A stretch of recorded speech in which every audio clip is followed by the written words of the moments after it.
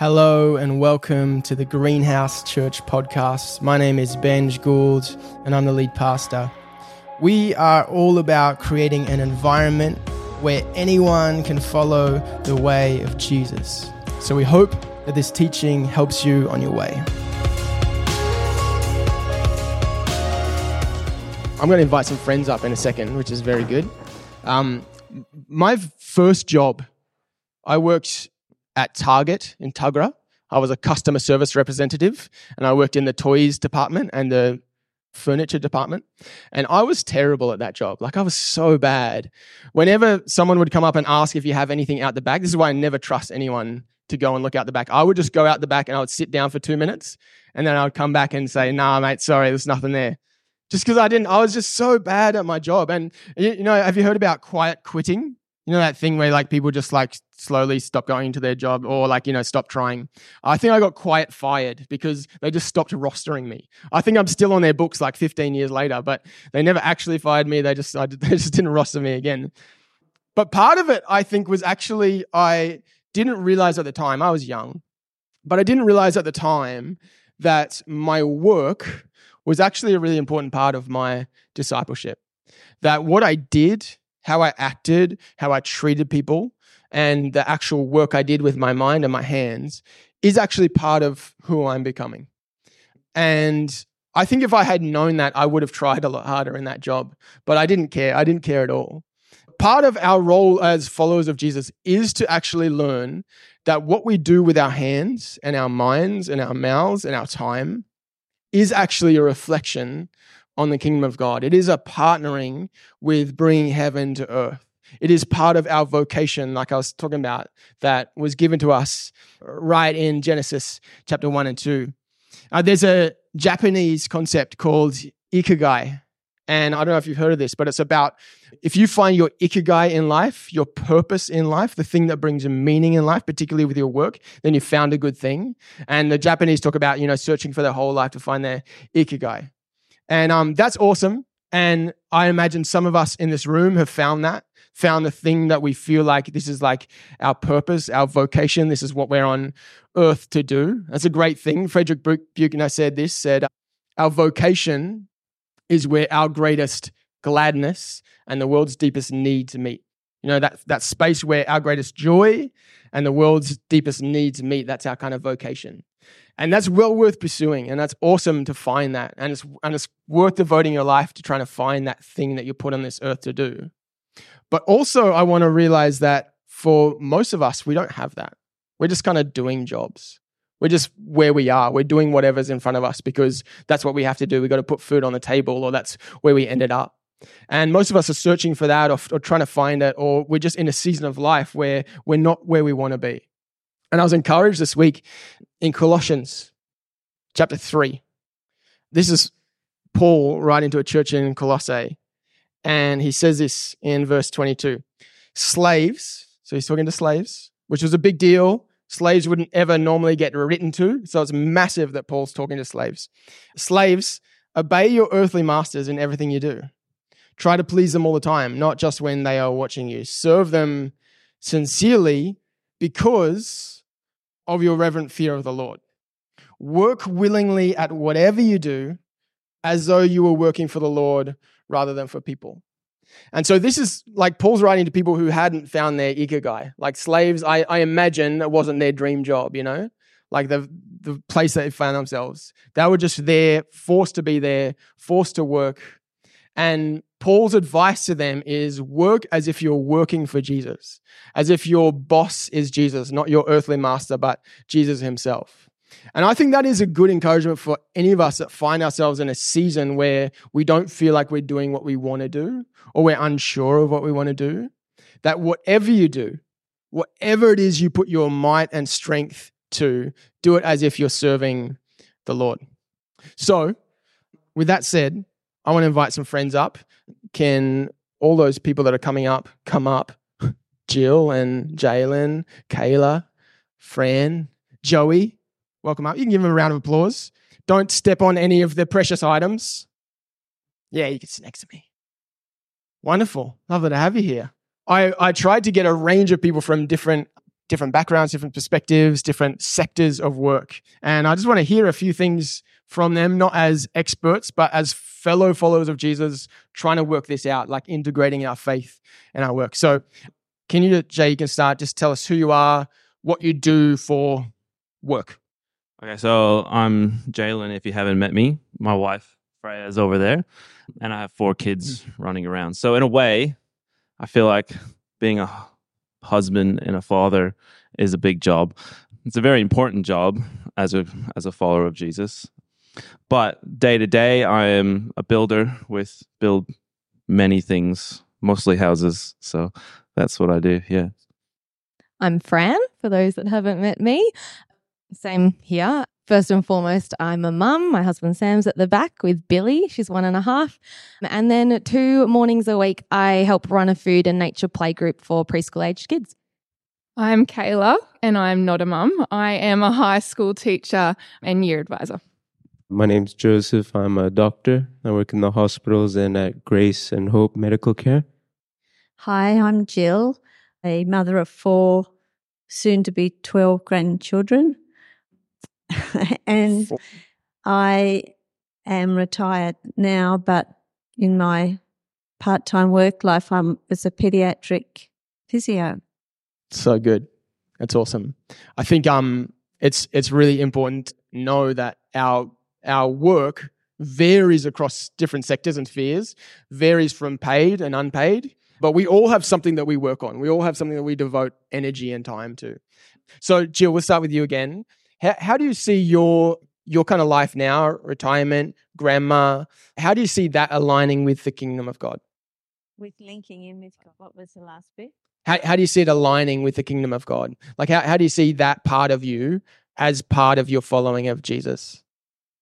I think it's fair to say that I feel all of it as much as as much as I can, and as much as I do whatever I do, that there's behind that being encouraged in my faith and seeking to be able to share Jesus, however that may look like. Yeah. That's awesome. Joseph, Dr. Joey, how do you see your work aligning with the kingdom of God? I think Jesus' ministry is a ministry of healing, and I get the opportunity to participate in that, not just their physical well-being, but also their emotional one. In the hospital, I like to refer people to the hospital chaplaincy service when I can, especially people with like mental health conditions and stuff like that. And in the clinics I work at, they're Christian clinics. So the paintings on the wall have Bible verses on them. That opens up opportunity to have conversations with patients as well, especially with them being in a vulnerable state. So it's a very good opportunity. That's awesome. What about you, Kayla? I work in a Christian high school, so I think we have the privilege of being able to talk about God and to God every day. And so there's a lot of room for that. As staff, we pray together in the morning and do devotions together every morning to start our day. So we're reminded of what our purpose is. And yes, we're a school, we're still there to teach curriculum and ensure academic growth.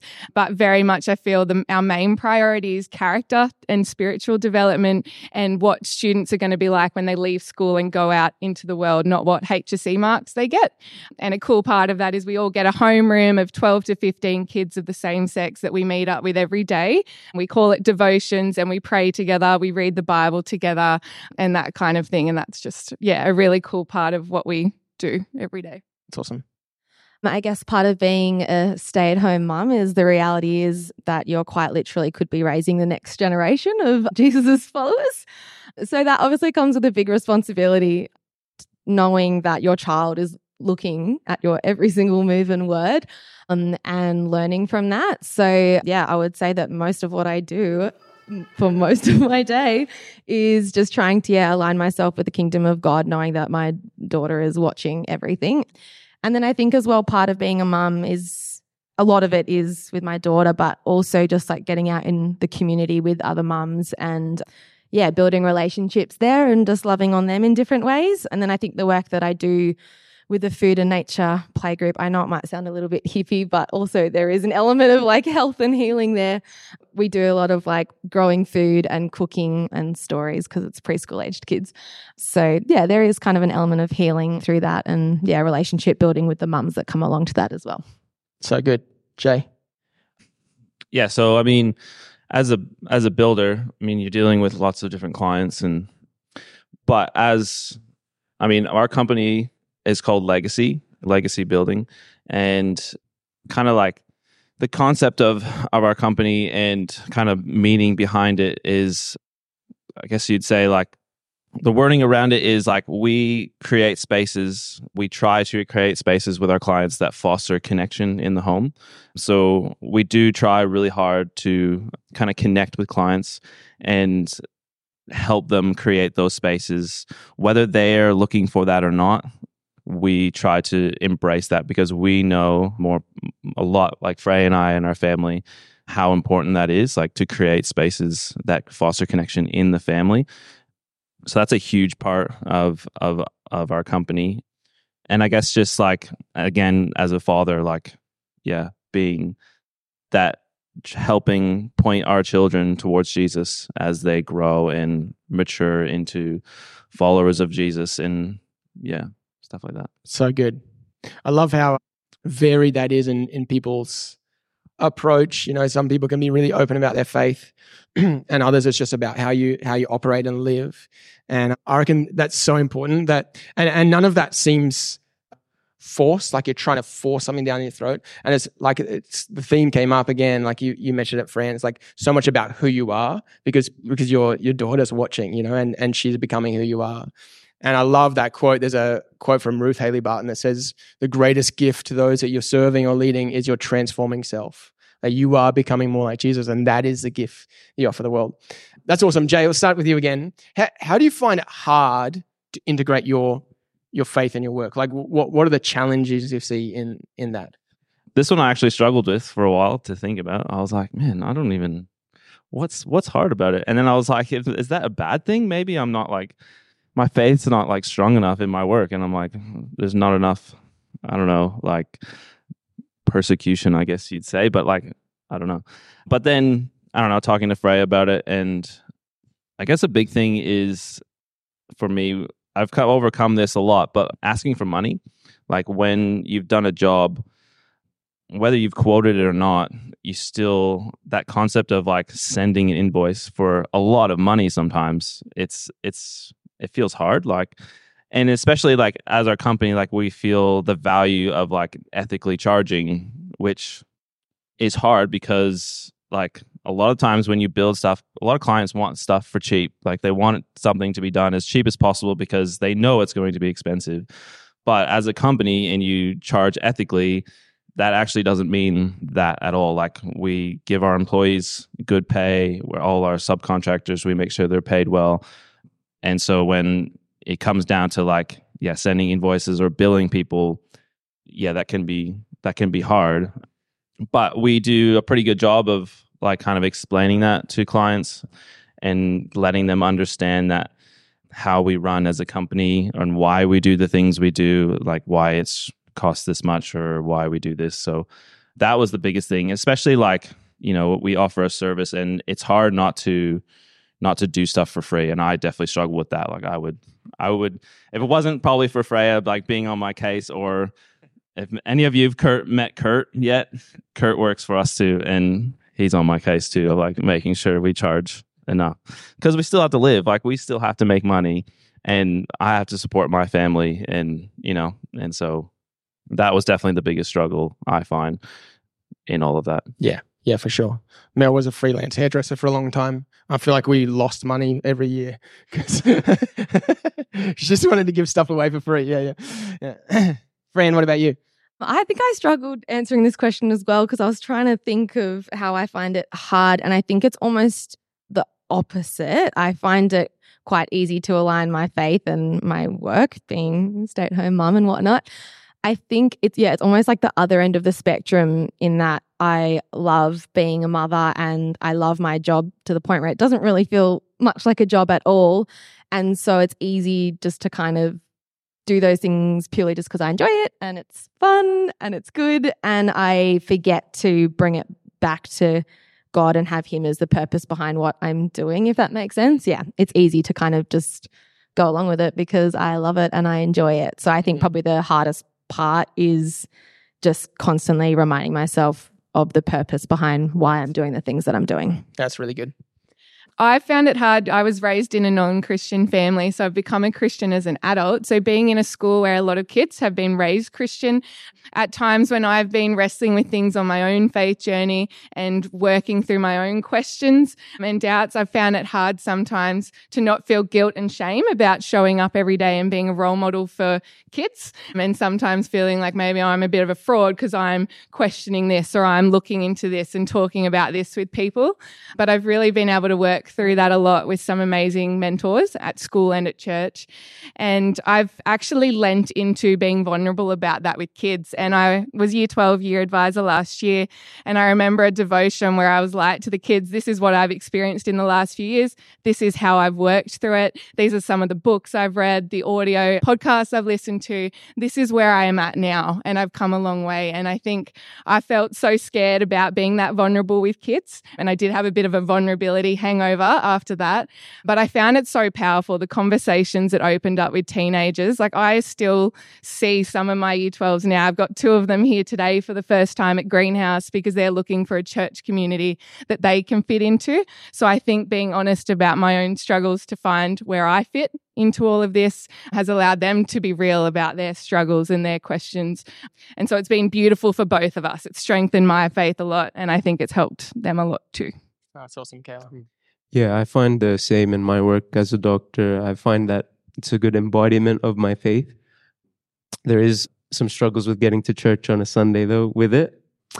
But yeah, we're working on that. And I find that it does align very much with how I serve people and like being with them being in a vulnerable situation, that you have the ability to empathize with them and build them up. So you have a really big impact in that way, and that's a very big privilege. I think you wanted me to talk about entering into retirement. Yeah. Yeah, a couple of things is that I remember I'm someone who needs to process things, and so Nicole, our youngest, was 16 when I started to almost freak out the thought of an empty nest. It didn't happen for another 8 years, but in that time I went through it, and I'd say to Steve, what are we going to talk about? Like, what is there? And it was, a time of just having to sift through that.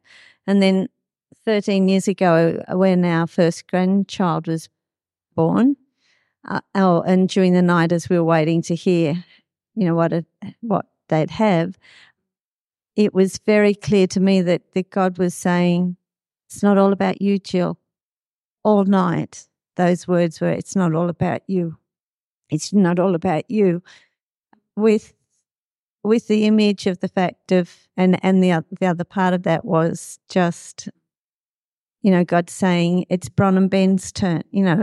It's their time now. It's not yours. You've had your time in that.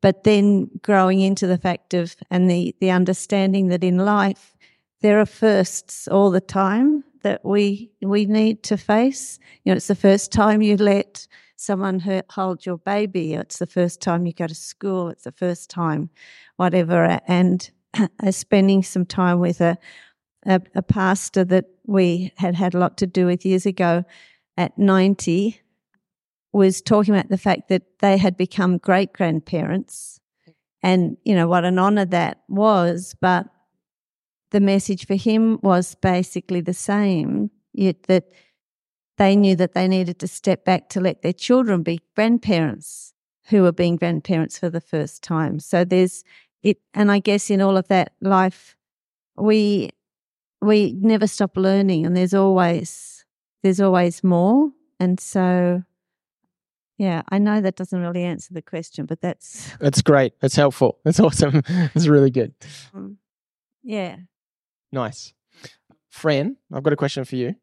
I know a lot of mums, particularly mums who've had a vibrant faith before they have kids, and then they have their first kid, and it's like, your world just kind of explodes and it's a different way of operating in the world. How have you found that transition? Have you found that to be the case? And kind of what does that look like for you now?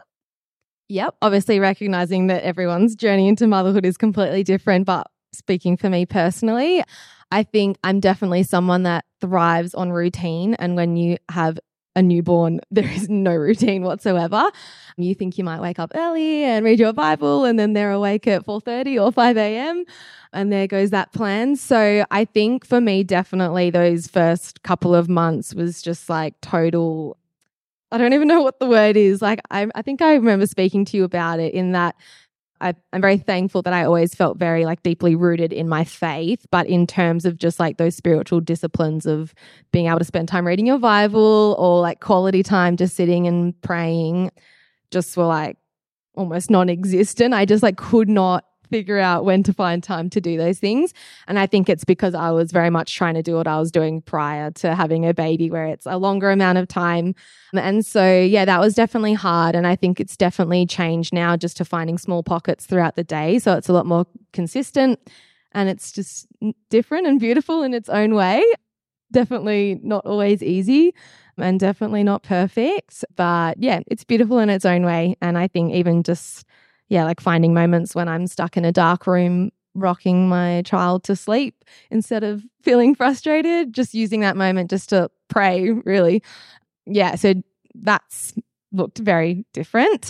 But I think as well, it definitely deepens your faith because you just have no control over what your child is going to do to a certain extent. And yeah, I think obviously for me in my life, like it's easy. I have a certain element of control over my life and how I want to live it, but I don't have that over my daughter. And so there's this real balance of knowing I have a responsibility to like raise her and point her towards Jesus, but also acknowledging that I don't have control and that I really just have to surrender and just trust God in that. So I think, since becoming a mum, my faith has definitely deepened in terms of just surrendering a lot and trusting in God more. Yeah, for sure. There's an awesome book called Domestic Monastery which talks about motherhood, or particularly parenthood, but particularly motherhood is the closest thing you get to being a monk, because you get kind of cloistered away from social life and you're like, monks have like fixed hour prayer, the bell rings, they have to go. And so like there's this whole external system that like determines when they do what. And it's kind of like that with a baby, like you just at the will of this little thing. And you can either fight that because you miss what you had, or lean into it and use it as a way of formation and closeness to Jesus. So that's awesome. Joey, I'm interested, I know there's a bunch of people that do shift work. I'm interested in how you found that impact on your faith in terms of, working different hours, like it messes up your schedule, all sorts of stuff. How have you approached that as a follower of Jesus? Yeah, so the shift work is, not predictable and it's all over the shop. But I find that leaning on Christ and he's the stability in my life, like trusting in Jesus. He's the one that grounds me, and particularly in terms of the instability of the shift work and instability of patients, and even like others, like they would need to lean on me and I provide that stability for them. And I get that from Jesus, and I get my joy in work from Jesus as well. And he's the thing that stops me from being burnt out in work. So it is challenging, but it's able to be overcome. Oh, that's awesome. Nice. Kayla, you took on quite a lot of responsibility at work quite early. Your advisor very quickly, new Christian in a lot of ways, and so like a lot of responsibility, spiritual responsibility in that as well. How did you approach that, like being shoved into more responsibility than maybe you were ready for? I don't know, but Two things. I realized that if I was going to lead and mentor others, I really needed to make sure I was filling my cup spiritually and investing in my own faith journey. And that looked like a number of things, making sure I was going to church, joining a dinner party, created a triad with Lauren and some other girls from Narara, making sure I was reading my Bible and just chatting to friends and chatting through any questions, doubts, whatever I was having, so that when students asked me those same questions, I could start to figure out responses. to that. So yeah, investing in my own faith really helped me. I think also just leading humbly and acknowledging to kids, like, I am not the expert or the wisest person in the room. A lot of you will know a lot more than me. And so being a facilitator, creating a safe, warm, loving space where we can all be authentic and honest. I've started a Bible study with 12 of the Year 12 girls that graduated last year. We're keen to keep catching up. So we're doing a monthly Bible study and I guess just life check-in, sharing highs and lows.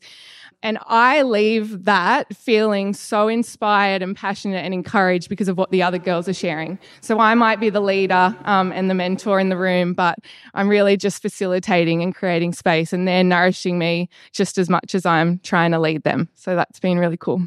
That's awesome. Jill, do you have anything to say to people that maybe, 10 or 20 or 30 years away from retirement? Do you have any advice for them in terms of preparing for that phase of life, that different phase of life? Yes. Let me think. It was, well, I think one of the things is just being open to that whole thing of change, that life changes and you've got different seasons happening, and it doesn't end when you go into retirement. For me, it wasn't a major. I was doing part-time work, but it was, I found my heart was just still sort of involved with mums and their babies and older kids as well, that I don't even feel now that I'm in retirement in a sense. But I think one of the things I was thinking of, well, what I've done with other, people that are older than myself, I've really valued watching and being part of people's lives, and mostly women, I guess, as they've gone through and entered into old age and heading towards their own death, and how they approach that. And I've just felt really privileged and enriched in times of being able to spend time with people. So it's me looking ahead to be encouraged by those that are ahead of me, to then be able to share with those that are behind me. And it works sort of both ways. They can encourage me and I can encourage them. And I just think being open and honest with yourself, that life is changing and your body's changing. I'm feeling that really significantly at the moment. It's like, whoa, wait a sec. I was able to do that a year ago. What, and it's like, oh crap, things things are not working as they should. But seeing it in a positive sense, and I guess coming back down to just taking one day at a time. Value what you have and do what you can do when you can. And that process of, if you're prompted to do something, maybe it's a good thing to do. Don't put it aside. And yeah. That's awesome. Thank you, Jill. Jay, last one. You're a builder, but you're also a business owner. You've got employees. How do you approach having employees as a follower of Jesus? I feel like we should ask them. No, I'm just kidding. There's a couple in the room. Yeah. Well, I mean, as a builder or a carpenter, usually when you have employees, you have them for a solid 4 years minimum. Usually they start with an apprenticeship. So I've had one. I guess it's more than just having an employee, especially if they're with you for a number of years. It's a mentorship. It's a training them with skills, not like just physical skills, but just life skills, because you're with them every day and you're preparing them for a career that they're going to do for the rest of their life.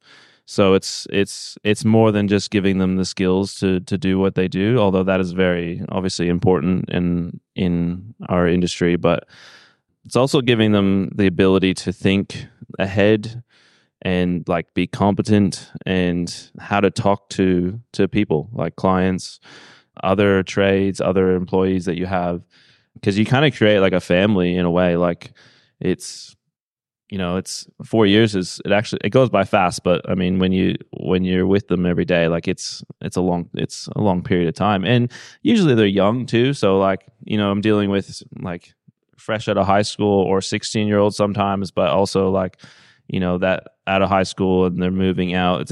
It's a tricky time of life for them too. So like being there for them and helping them kind of make decisions, because they're making big life decisions as well.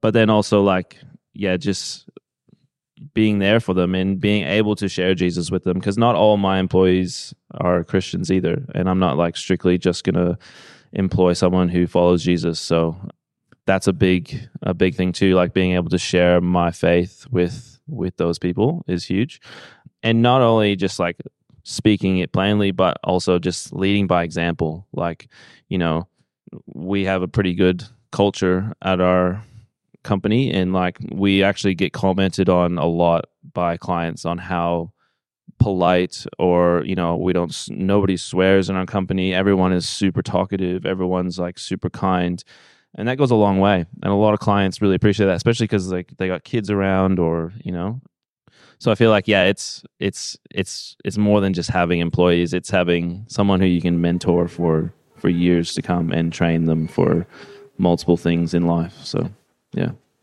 So good. Awesome. Well, can we give these people a round of applause?